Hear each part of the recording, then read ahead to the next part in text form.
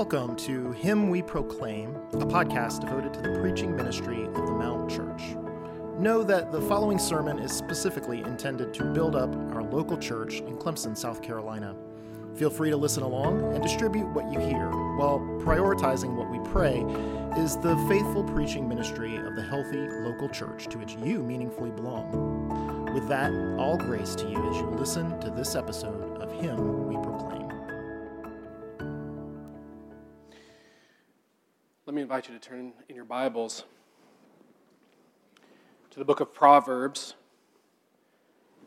As I said a week ago, if you're visiting with us, new to the church, it's our practice to go through books of the Bible verse by verse, but we usually take a couple of Sundays at the beginning of the year to focus on certain things like prayer and word, and then some aspects of our culture that we think need special attention. And today, that is the sanctity of human life, and more specifically, the issue of abortion and these kinds of things. So, this morning again, we want to take our text from Proverbs chapter 24, verses 10, 11, and 12, and then focus in on this particular subject.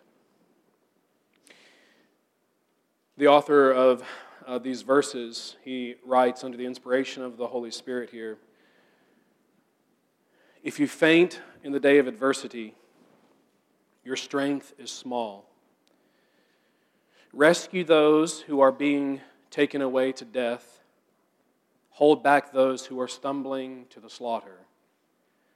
If you say, 'Behold, we did not know this,' does not he who weighs the heart perceive it?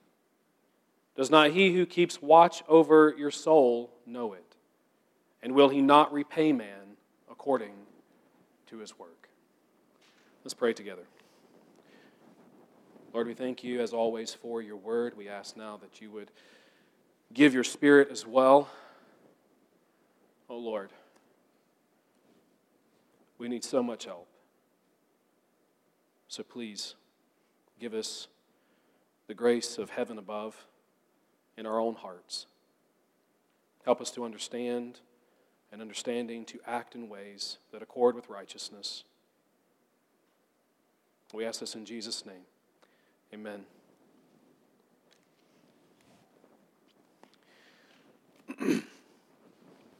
I may not exactly look it, but I'm only 40 years old. Only 40. Amazing what time will do to you. I was born all the way back in 1981, just before Clemson's first title in football. 8 years prior, in 1973, Jane Roe won a court case legislating abortion on demand, virtually on demand, and the death toll since has been unparalleled. In the 49 years since that time, 60 to 70 million, there or about, human beings have not survived the womb on account of abortion. Now, it's just in the U.S., but it's still, that number here in the U.S. is still 10 times the highest estimates of the Holocaust, which is quite disturbing in and of itself. But what may be more disturbing is that this national infanticide continues to operate with very little actual hindrance. As far as injustices go, it is the greatest and grossest in our day, but receives only slight press or pushback. That's why there's a ministry called Speak for the Unborn. Right? It's not just because the unborn can't speak for themselves. It's that despite what we know and despite what we say, stats say we do very minimally in the way of consistently impactful advocacy for the most innocent and most weakest but most endangered people among us, and that is children in the womb. Our text implies that has to change. Our text implies that it's incumbent upon us to come up big for these little ones. That said, it's true The proverb does lay upon us the responsibility, if you would ask about it, to contend for any life that is being unjustly handled or treated. But fact is, only one group of humanity is being killed against their wills at the rate of 2,400 every day in the United States of America as of 2018, which I rejoice, even as I somewhat recoil to say, is a vast improvement from 2011, which was at 3,300 every day. So praise God for that. Still, it's 876,000 babies every year in America. May the Lord help us. Now, the goal of our text has to be held in the wider context of the whole Bible. What I mean is that while the proverb means to spur the God-fearing conscience to action, it doesn't necessarily mean to condemn any particular soul to hell. This is a subject carrying a lot of guilt for those who have had an abortion. And the last thing I want anyone to hear amid all we're about to hear is that if that includes you, there is no redemption for you. Or let's say you are a Christian, that there is then no grace to forgive and or restore you. That's just not true. I know folks who have been there. I know their pain. I know their grief. I know their heartache. I know they see a ghost, as it were,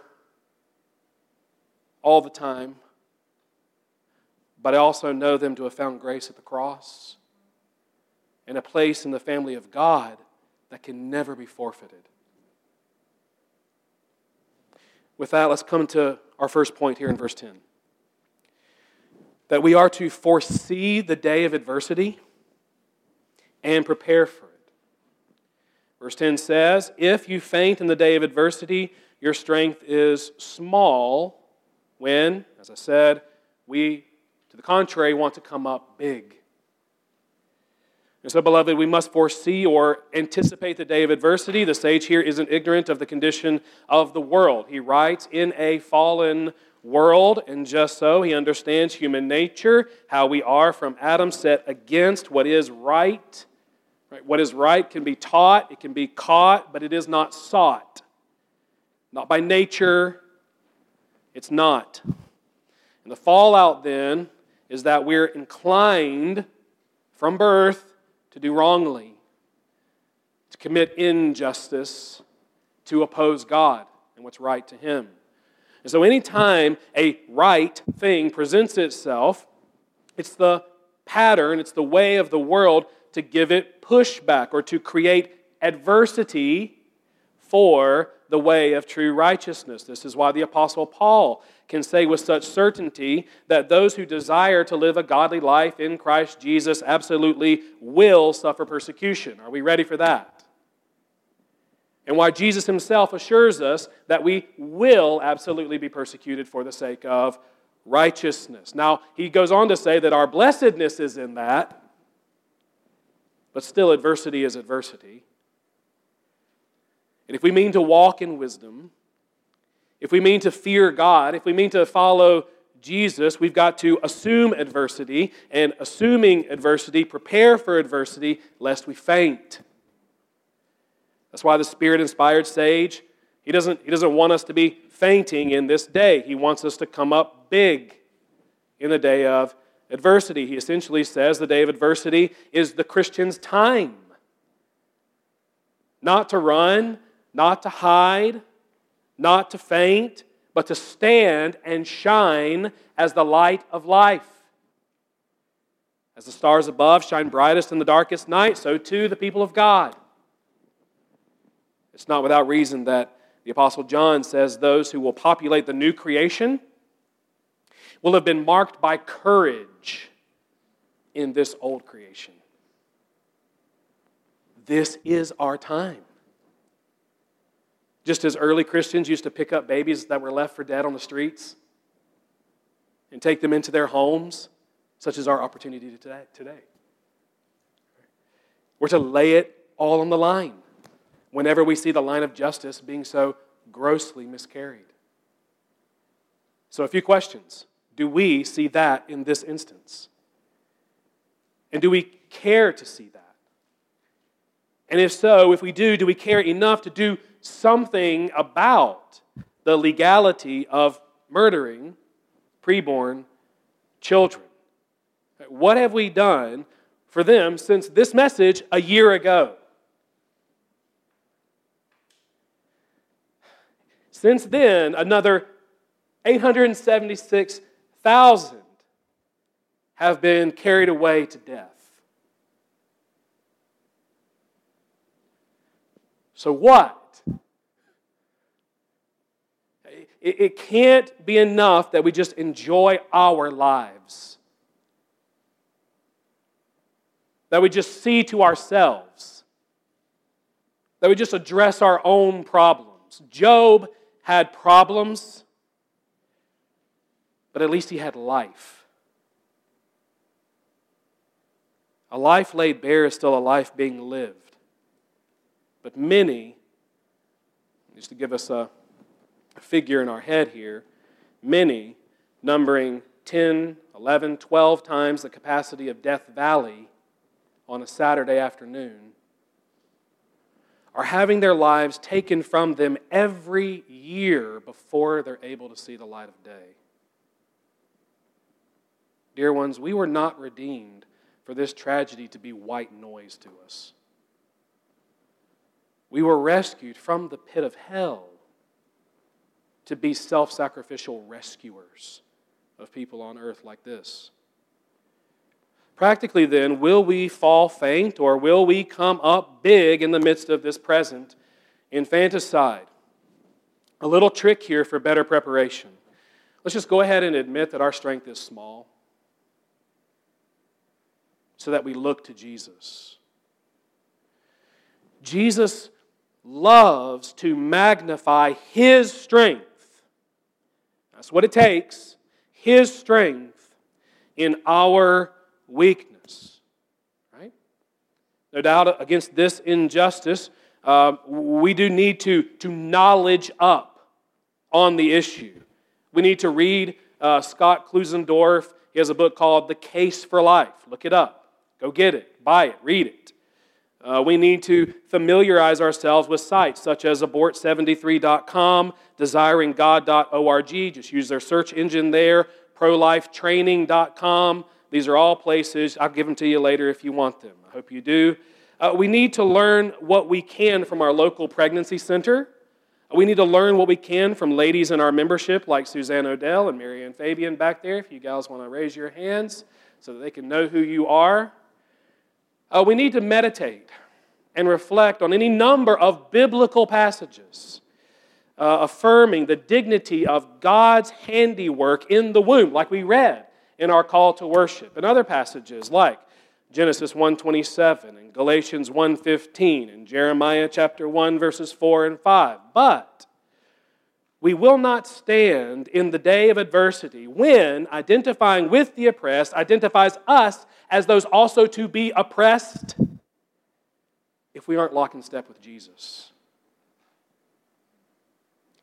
If we aren't pounding upon His throne for strength to act as we ought and grace to endure the territory that comes with being aligned with God as to what is right in His eyes. If we're to stand up strong for the preborn child, we must learn to lean first and foremost into Him who is seated upon the throne. Foresee the day of adversity and prepare for it. Next then, fear God in the day of adversity and rescue the oppressed. Again, this is why nearness to Christ is dearest of all supports. The day of adversity introduces to us its own kind of fear, and we're going to have to be ready to make decisions, to decide between the fear of man and the fear of God, either to fall in line with the world or else, or to do what God would have us to do. And so we need to be always near to Jesus, because in that way, Jesus, who only did what God wanted done, really does begin to rub off on us. And to that, we have our main push here in the passage, verse 11. It says this, rescue those who are being taken away to death. So rescue. Hold back those who are stumbling to the slaughter. I hope, I trust, you see how this is relevant to the matter of abortion. If we are generally called to be saviors of the oppressed, we are certainly called to be saviors of the most vulnerable within that category. The idea being expressed here is that innocent people are thus being not just unjustly treated, they're being unjustly ended, led to death, led to the slaughter. They're being wrongly taken away, evilly led in that way. And just there, we are supposed to rescue them. We're to hold them back from it. We're to intercede. We're to mediate. We're to plead. We're to do something. We're to act in order to save.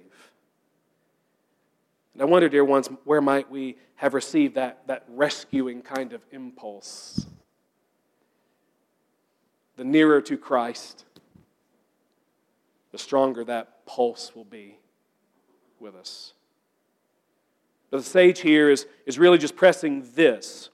Heavenly wisdom commands us to heavenly action. Or, to put it another way, the fear of God is not satisfied with mere knowledge.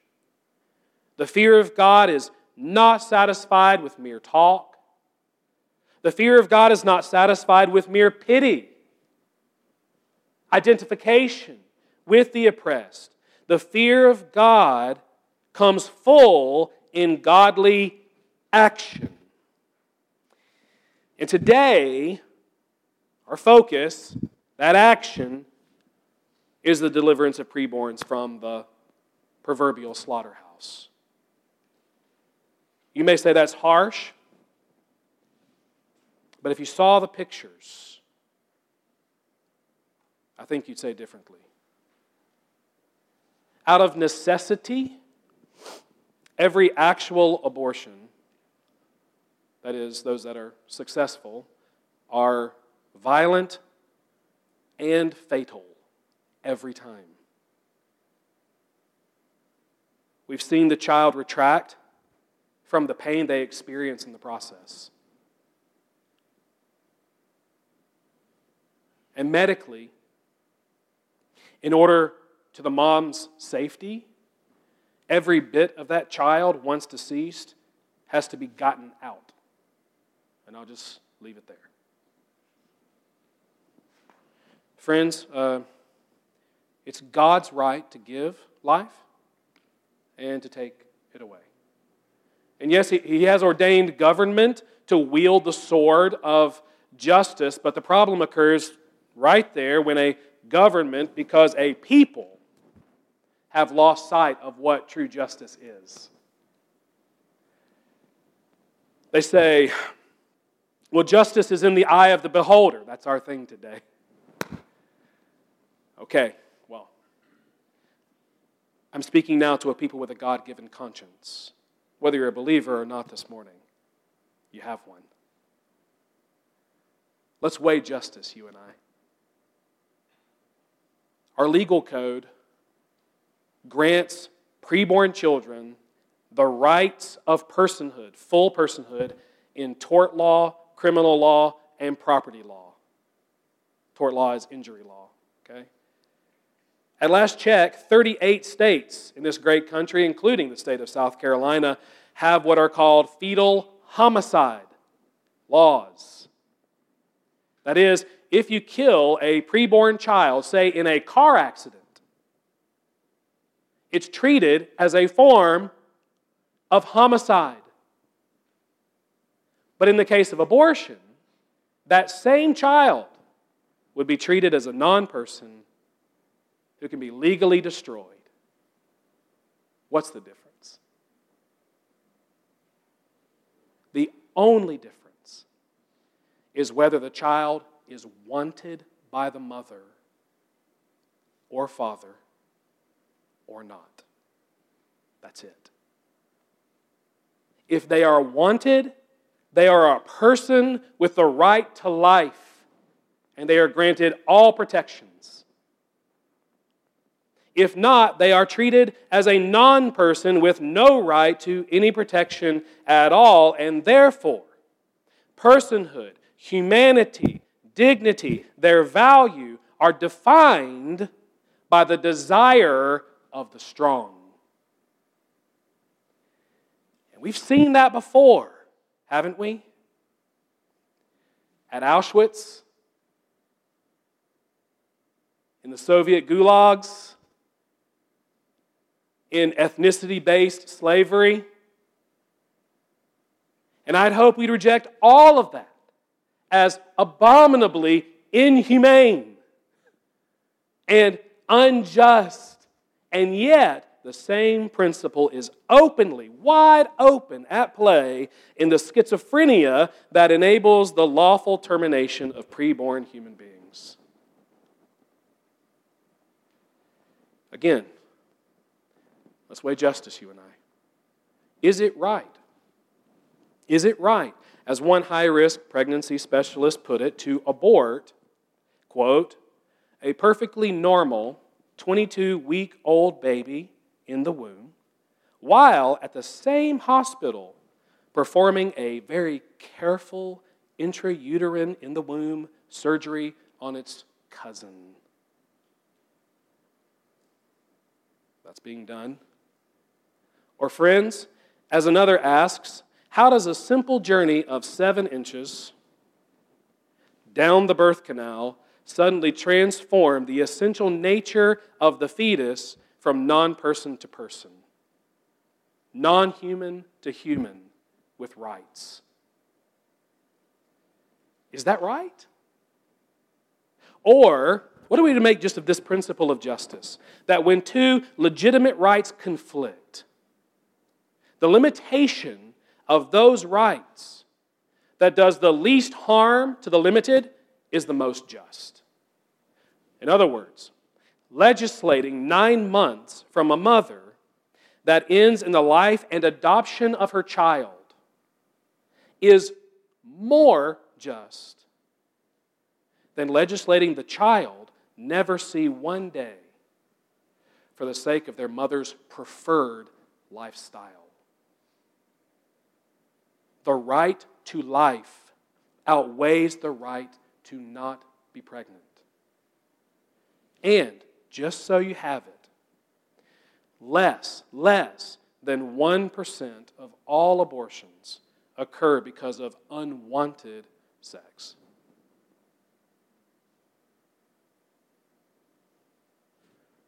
The truth is, this sexual revolution,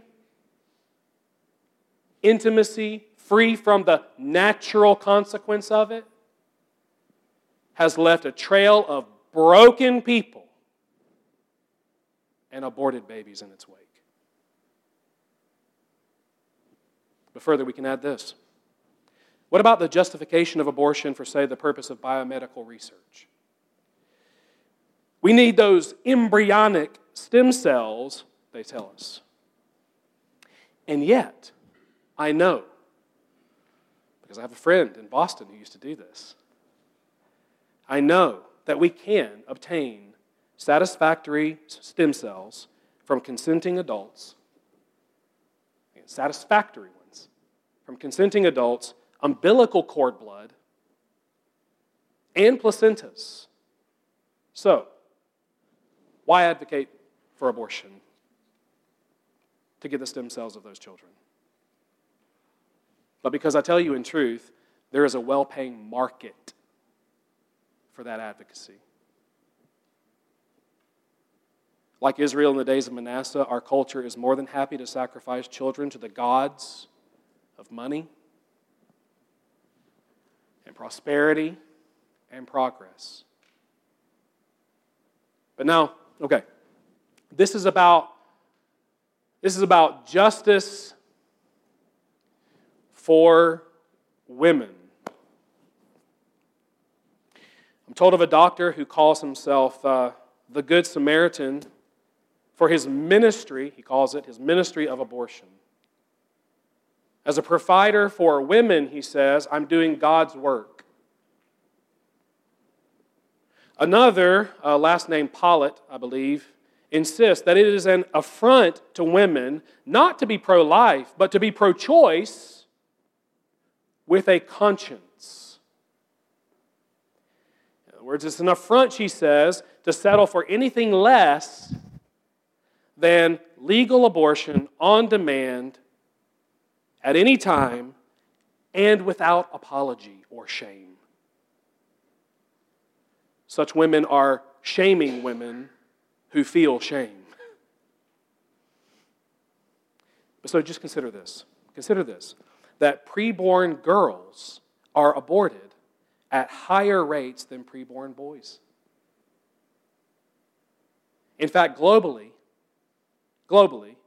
in the last 50 years, 163 checks notes million preborn girls are missing from the world because they were girls. There is a gender side happening within this infanticide. Moreover, abortion survivor Gianna Jessen has confronted this issue, and she just asked the courts this: if abortion is about women's rights, what then are mine? And still more, we have documentation linking abortion to breast cancer, uterine damage, sterilization, and in some cases, death.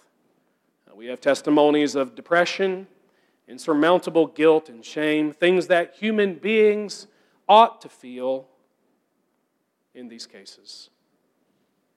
How does the protection, let me ask you, how does the protection of women's rights comport with the reality of 30 million females being aborted in the United States since 1973?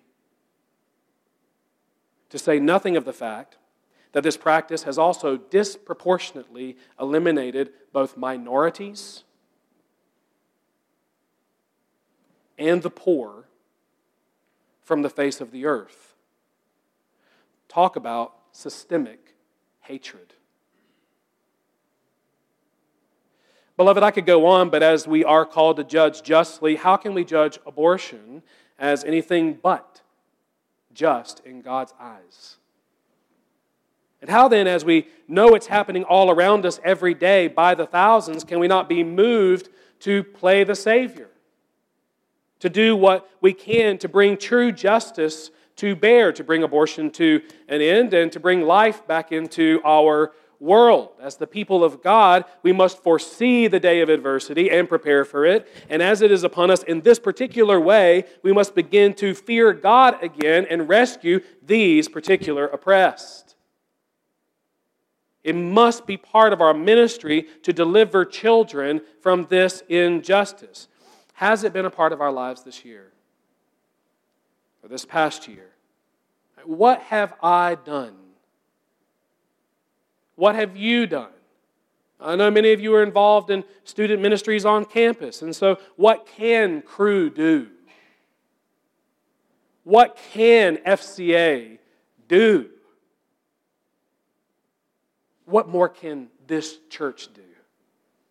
This church has done a lot, I think, in the last year. What more can we do? Well, last then, we need to flee excuse in the day of adversity and come up big instead. It's burdening that we'd even think of finding excuse instead of fleeing excuse. But I want you to look at verse 12. It's with reason that he writes, if you say, behold, we did not know this, does not he who weighs the heart perceive it? Does not he who keeps watch over your soul know the truth? And will he not repay you according to your work? Church, it will not do, now or in the day of judgment, to say we didn't do because we didn't know.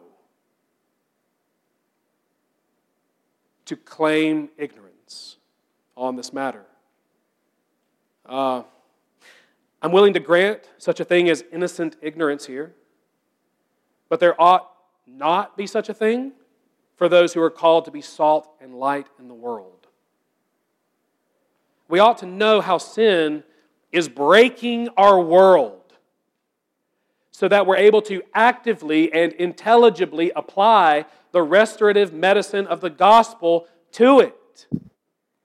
Yes, we're to be chiefly concerned with the conversion and the renovation of souls, but that's not to say we're to wield no influence whatsoever in the public square. We can allow ourselves to be pushed out of that arena. As the public square is made of people and people are born again, that square is going to be impacted. And yet we are also, each in our own way, with our own gifts and abilities and talents, to be engaging our culture for good. In a culture of death, we are to be shining as lights in the world, holding fast a book. The Word of life. And as that is part of our calling as the people of God, there will be an accounting for it.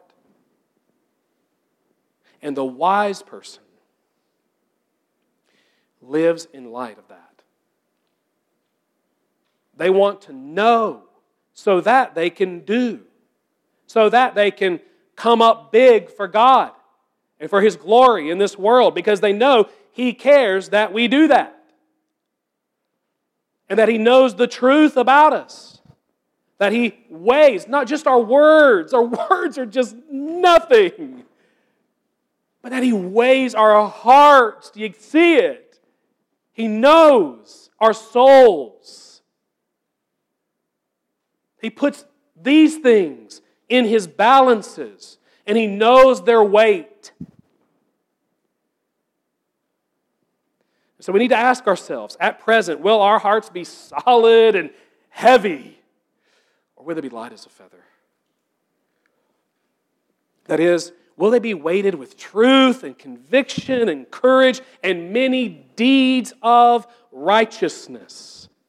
Or will they be weightless, filled with substanceless talk,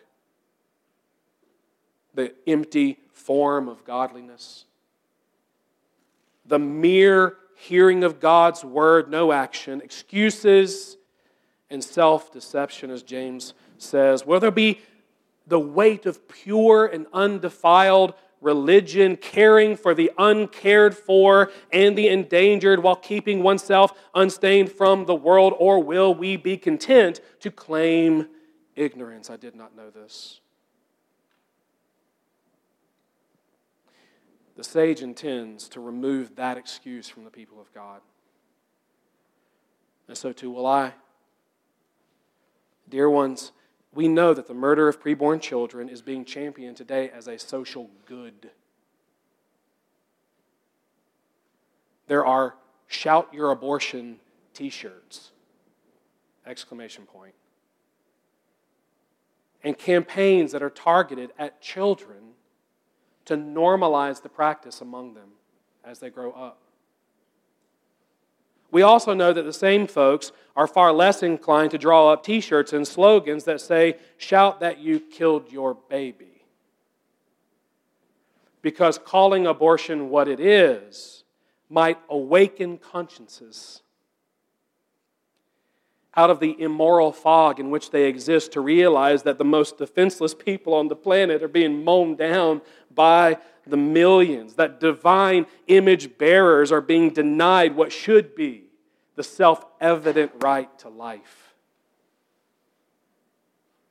Dear ones, again, we know that in the U.S., 93% of all abortions are performed on healthy mothers with healthy babies.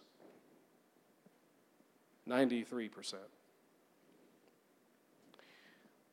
We know that the genetic code of a human is complete and unique from the moment of conception. Not birth, conception. And that there, you have not products of conception. You don't have potential human life, but a human being from the jump. This fact has been brought up by a Harvard professor before the U.S. Judiciary Subcommittee to say, to no avail so far, that our laws, which are meant to protect human life, ought to be based on accurate scientific data. We know of a Dr. Bernard Nathanson. He once worked at the largest abortion clinic in the Western Hemisphere, presiding over 60,000 abortions alone. He then discovered what we now call the ultrasound and immediately resigned his post, confessing that he had then presided over 60,000 human deaths, while adding that, quote, modern technology has convinced us beyond question the preborn child is simply another member of the human community, indistinguishable from us in every way.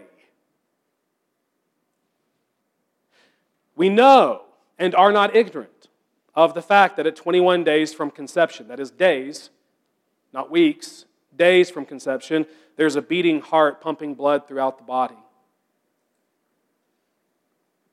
That at 28 days, there are budding limbs. That at 30 days, the baby has multiplied 10,000 times in size. And that there is a functioning brain. And that at 35 days, we have a mouth and we have ears and we have nose. And at 40, we have detectable brain waves and heartbeat. And at 42 days, that's 6 weeks, there is a formed skeleton with muscle and organ control. And yet, the earliest abortions happen after 6 weeks for the health of the mother.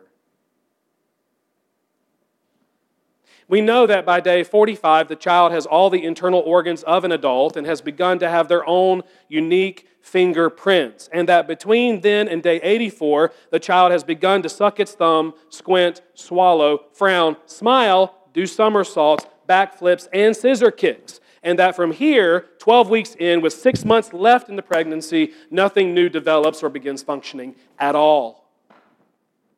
The child only grows and matures and develops. And yet again, by law, that child can be aborted at any point for virtually any reason, even right up to birth. And more recently, in Vermont and New York and Virginia, bills have been presented that would allow for survivors of late-term abortions to be killed outside the womb at the agreement of the mother and the doctor.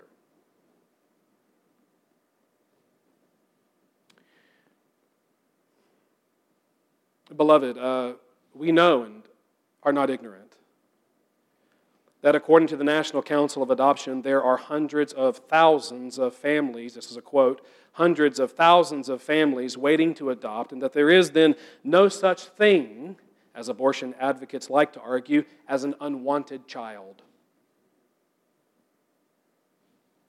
Yet, as of 2013, the ratio of preborn children aborted to adopted is 1,000 to 15. Because we know family planners push abortion instead of adoption because there's no money for them in adoption. We know that suffering is no reason to abort a child, particularly hypothesized suffering. You hear it all the time, why would you want to bring a child into this world? But I'd say that life with suffering is better than no life at all. How many good things do we know from the Scriptures God draws out of our pain and suffering? Why say no pain, no gain, right? If you play sports, like you've heard that all your life. No pain, no gain. Why say that if there's no gain in the pain? If there's no trajectory in the tragedy? It is not our place to play God. And to that end, I'll just share this story again. I did a year ago. We'll do it now because I think it gets at this, how a professor said to his class, okay, you have two parents.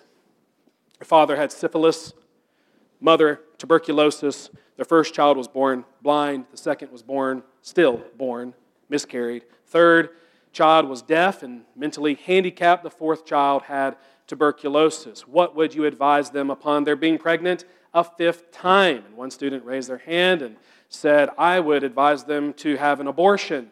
And the professor replied to that student, congratulations, you just killed Beethoven.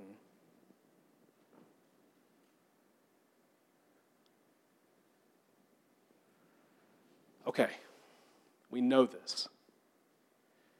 The question of our text is, what are we going to do about it? Ask yourself, what can I do about it? As I draw your attention to the end of verse 12. Will God not repay man according to his work? That right there is meant to pull us into a definite expression of what Paul means by faith working through love. And that's not all about life in the church. You guys know I love the church. But that's not all about life in the church, but the church being the church in this broken world. It's about what the author of Hebrews is talking about when he says in chapter 11 of that great book that through faith the saints of old, listen, conquered kingdoms, enforced justice, obtained promises, stopped the mouths of lions, and so on. That is, they took a stand against the tyranny of sin, and accepting the cost, they impacted this world for good because they believed the very end of Proverbs 24:12. That God is the rewarder of those who seek His glory and the good of people. Church, rescuing preborn children from the slaughter may cost us a Saturday. All right. Is it Walk for Life? Is that on a Saturday usually? Yeah. It may cost us a Saturday. It may cost us money, baby bottles and whatnot, maybe more. It may cost us money. It may cost us influence in the community. It may cost us freedom. It's kind of the new wave in North America for pastors to be thrown in jail for doing what's right in God's eyes. It's coming for Christians all over, I think. We'll see. It may cost us some paper and ink, writing to government entities, influential people. It may cost us the life we envision for ourselves.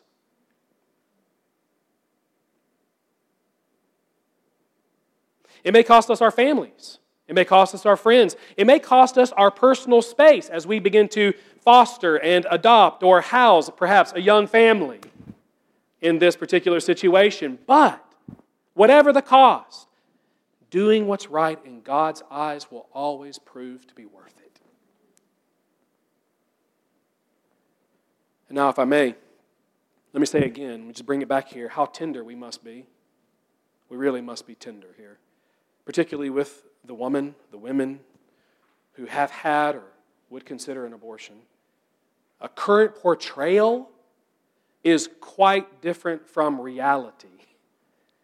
In that very few, if any, women find themselves in this situation, are like wildly and unashamedly happy about it. The more likely reality is that they are scared, that they're unsure of themselves, that they're truly unaware. What do I do? Where do I go? They're helpless, they feel helpless, maybe even hopeless. She doesn't know what to do, so that if a Christian or a church, at least in her mind, seems unwilling to love her and be gracious to her and to help her however we can, understand the abortion clinic will seem like her only and better option. God help us, His living house, to be a far better option, a more appealing home for her than that house of horrors. Maybe today you're that woman. I don't know. Or you're that guy involved in that situation. Christian or not, I want you to hear, please hear, there is forgiveness for you in Jesus. There is no sin His blood cannot cover. There is no person He cannot save and or renew. Here, that we, at this church anyway, will do everything we can to love you, to provide for you, to support life. And not just the babies, but yours. And if you are unbelieving, let me just ask you to believe now in Jesus. By His death and resurrection, He's the only one who can rescue you from the death that your sin really does deserve and merit. If any of that lands with you this morning, please, please, please do not hesitate to come and talk with me or talk to the neighbor right beside you. It is a tragic thing that Jane Roe started. Thankfully, I don't know if you know this, Jane Roe also repented. Jane Roe placed her faith in Jesus Christ. She placed her faith in the one who said, "You may have started it, but I have finished this saving work." Jesus saved Jane, and He will save you too. Dear ones, listen, 2,400, best estimates, 2,400 preborn children are being taken away to death every day this week in this country. May their adversity be as our own. May we be the church. May we be their rescuers. May we disappoint the adversary and come up big in the day of adversity. No fainting, no excuses, just faith working for life through love. I pray now that we care to act upon these things, to act upon the Word of God. And as we do, I'd love to talk with you about ways that we can move forward together for the sake of the sanctity of human life. All right, let's pray. Father, we thank you so much again for your Word. We do want to ask right now, really begin by praising you for the work that you have done in the last several years, where many less are being led to death today than they were a decade ago. But still many are. And so we just plead with you for more grace, to know more of the resurrection power of Christ, so that we would go out and we would be what you have called us to be. We would be salt and light in the world in a way that would completely reverse every legal decision that would bring any kind of death about. We want to see life for your glory, for the good of souls. In Jesus' name, we ask it. Amen.